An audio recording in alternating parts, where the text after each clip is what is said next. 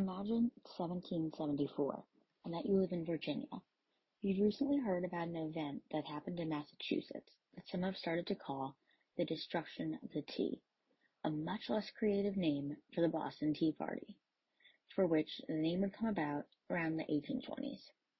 But ever since that event, Parliament has passed 5 new acts called the Coercive Acts, which is a much less common name for what the colonies preferred to call it, the Intolerable Acts. So, as you can probably tell, they were really loved acts. They were like beloved acts, but besides the point. The acts consisted of the Boston Port Act, the Massachusetts Government Act, the Administration of Justice Act, the Quartering Act, and lastly the Quebec Act. As you look at these new acts hanging up in the square, you realize you need to take a stand against the British by forming a meeting. Hi, this is Don't Ask Me Why I Know This, a podcast dedicated to teaching you things that I happen to know a lot about. Today's episode is a part 2 to last month's American Revolution. Alright, let's get started. It's September 5th, 1774, and for a man like George Washington, you're ready to take a stand against the British. He forms a meeting with a few people you've probably heard of before, like John Adams, Samuel Adams, John Jay, and more. I mean, if you can't tell, Adams was like a really popular last name. It was like Adams, Jay, those were both like really popular. Ford, those were both really, really popular last names. But anyways, so they call a meeting called the Continental Congress. Continental Congress sent Britain's King George III a petition to address grievances among them. They also wanted to send a repeal of the so-called Intolerable Acts. A mass boycott of British goods was underway, and Boston Harbor still languished under a British blockade as punishment for the Boston Tea Party. In a speech to Parliament in late 1774, King George had denounced the daring spirit of resistance and obedience to the law, which seemed to be spreading like wildfire across the American continent. When they saw no change in the foreseeable future, roughly 120 delegates gathered for the Second Continental Congress. There were quite some famous names there, like George Washington, Thomas Jefferson. There were also 5 out of 6 Virginians that would later sign the Declaration of Independence. One of the men who attended was Patrick Henry.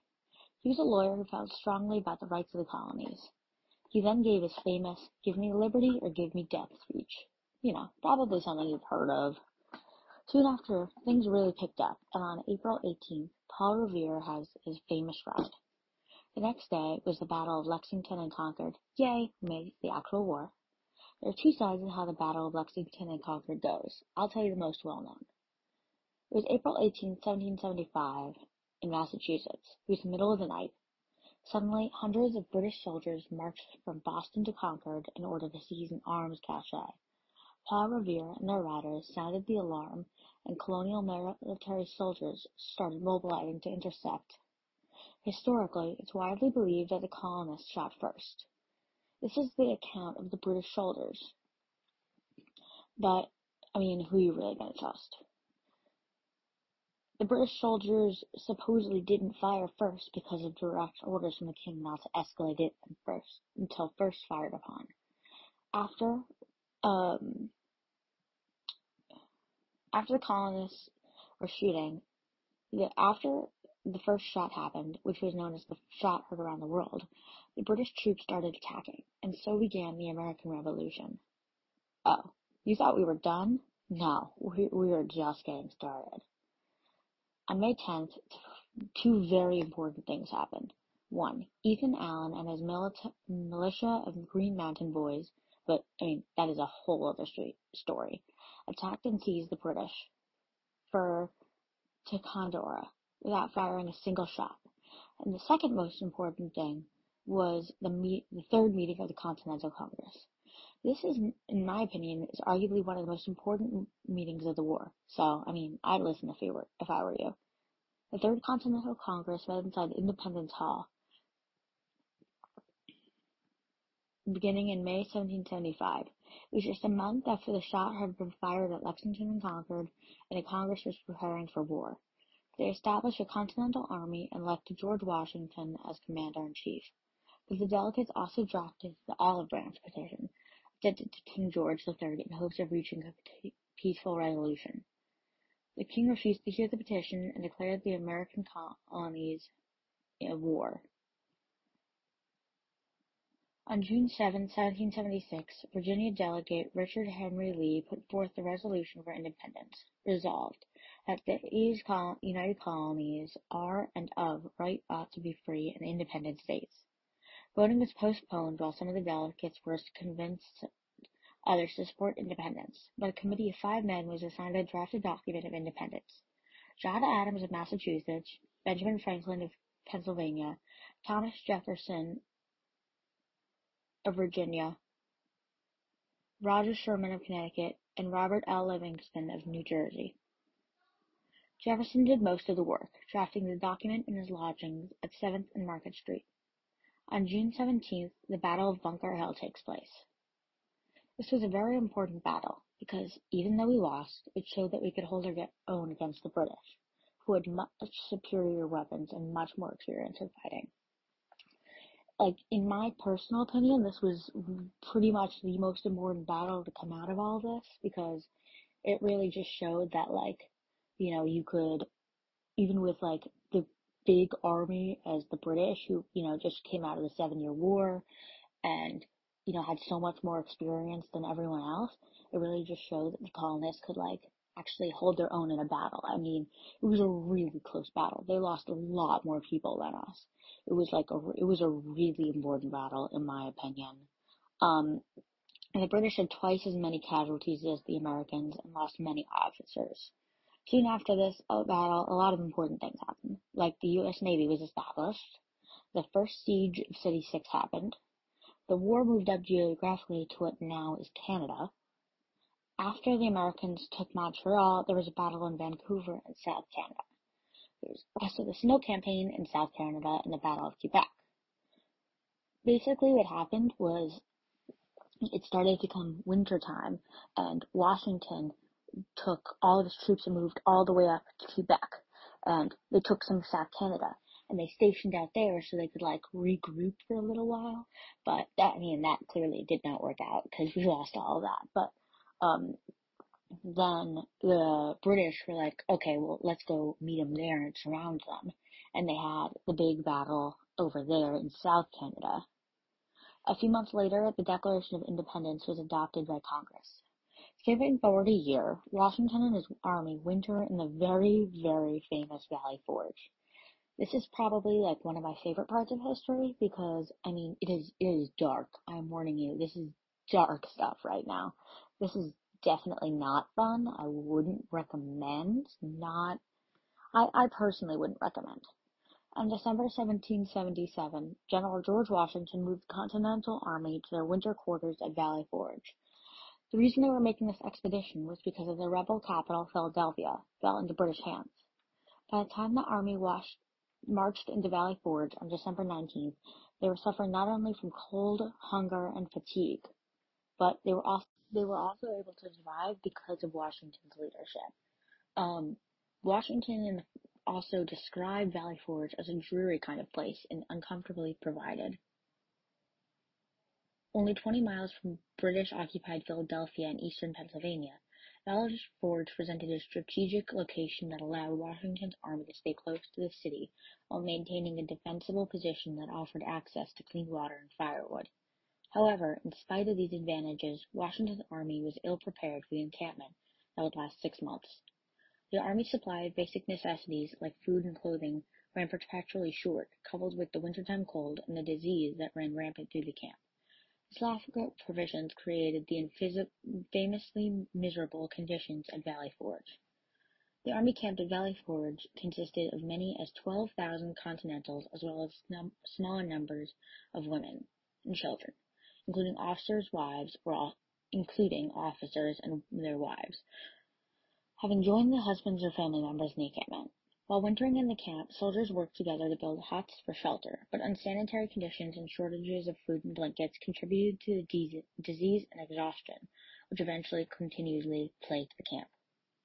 The lack of clothing alone, including shoes, socks, and coats, left as many as 3,000 of Washington's troops unfit for service, creating the image of starving, weary clothing, leaving behind bloodied footprints in the snow and ice.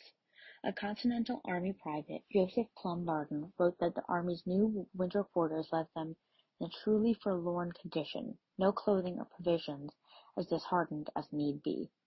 The Washington pleaded with the Continental Congress and state governors to obtain food and supplies for a suffering army.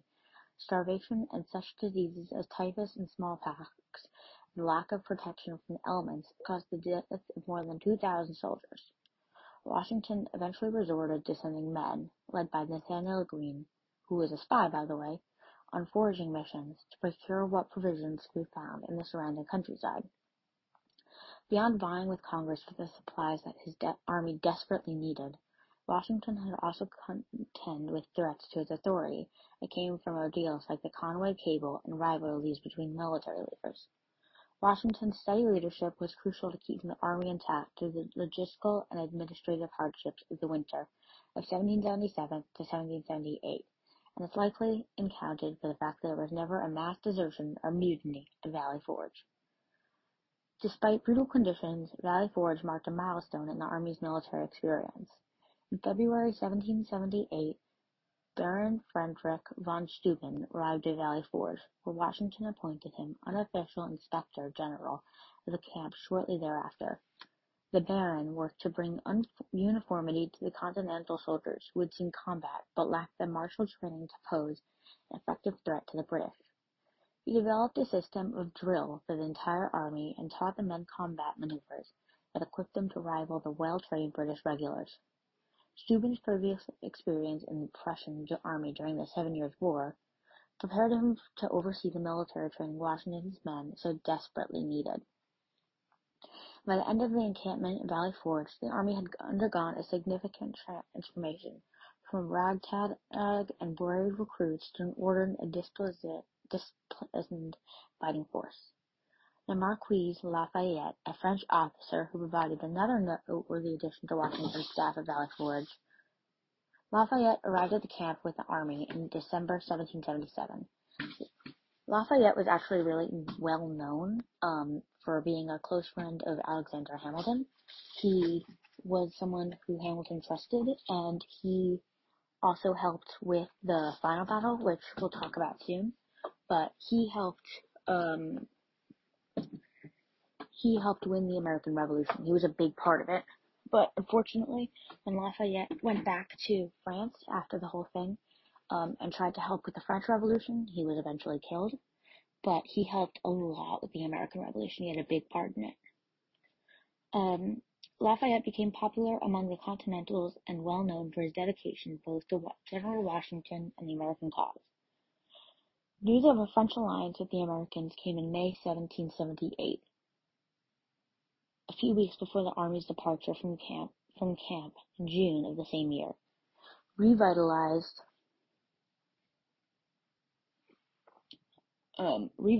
reorganized, and uniformly trained, the Army would forge ahead and display their newfound professionalism and discipline at the Battle of Monmouth in June 1778.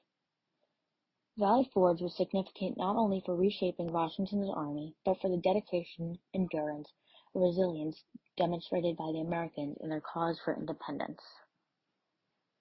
Washington was someone who went through a lot of hardship at Valley Forge, but he eventually came out as a really strong leader.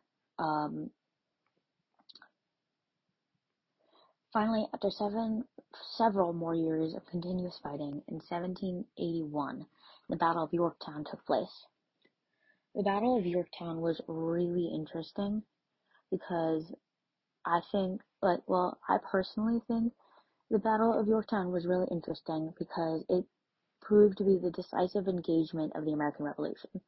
The British surrender forecast the end of British rule in the colonies and the birth of a new nation, the United States. American victory outnumbered and outfought during a 3-week siege in which they sustained great losses. British troops surrendered to the Continental Army and their French allies. This last major land battle of the American Revolution led to negotiations for peace with the British and the signing of the Treaty in Paris in 1783. After 6 years of a little bit of context. After 6 years of war, both the British and Continental armies were exhausted. The British, in hostile territory, held only a few, 5 more coastal areas in America. On the other side of the Atlantic, Britain was also waging a global war with France and Spain. The American conflict was unpopular and decisive, and there was no end in sight. For the colonies, the long struggle for independence was leading to enormous debt, food shortages, and a lack of morale. Both sides were definitely seeking a definitive victory. General George Washington and his Continental Army had a decision to make in the spring of 1781. They could strike a decisive blow to the British in New York or aim to the south. In Yorktown, Virginia, where General Charles Lord Cornwallis troops were garrisoned, Washington and his French ally, Lieutenant General Rochambeau, bet on the south, where they were assured critical naval support from a French fleet commanded by Comte de Grasse. The Allied armies marched hundreds of miles from their headquarters north of New York City to Yorktown, making theirs the largest troop movement of the American Revolution. They surprised the British in a siege that turned the tide toward the American victory in the War for Independence. In the fall of 1781, the British occupy Yorktown, where Cornwallis intends to refit and supply his 9,000-man army. While he awaits supplies and much-needed reinforcement from the Royal Navy, the Continental Army seizes an opportunity. On receiving word that the French fleet will be available for the south of New Jersey, Washington and Rochambeau moved their force of almost 8,000 men to South Virginia, planning to join and lead about 12,000 to 13,000 other French troops and Continental troops in a siege of Yorktown. On September 5th, while the Allied army is still en route, the French fleet guards the entrance to Cheapsake Bay. The Royal Navy, attempting to sail up to the Bay of Cornwallis, is met by French warships at the mouth of Cheapsake. In this encounter, called the Battle of Capes, the British fleet is soundly defeated and forced to abandon Cornwallis's army at Yorktown. The Battle of Yorktown marks the collapse of British war efforts. Later, it is said that the British band played the tune "The World is Turned Upside Down" during the surrender at Yorktown, an epitheal story that has become American folklore. But the world truly changes that day as military operations of the War for Independence cease. When news of Cornwallis's surrender reaches London on November 25th, the Prime Minister, Lord North, declares, "Oh God, it is all over, it is all over." On March 5, 1782, Parliament passes a bill authorizing the government to make peace with America. Lord North resigns 15 days later. Although it takes America 2 more years of skillful diplomacy to fully secure their independence through the Treaty of Paris, the war is won with the British defeat at Yorktown. The estimated casualties are truly amazing, with an estimation about 8,978 in total. There was only 389 American casualties and 8,589 British casualties, with America coming in with an army about 13,000 plus a bunch of French.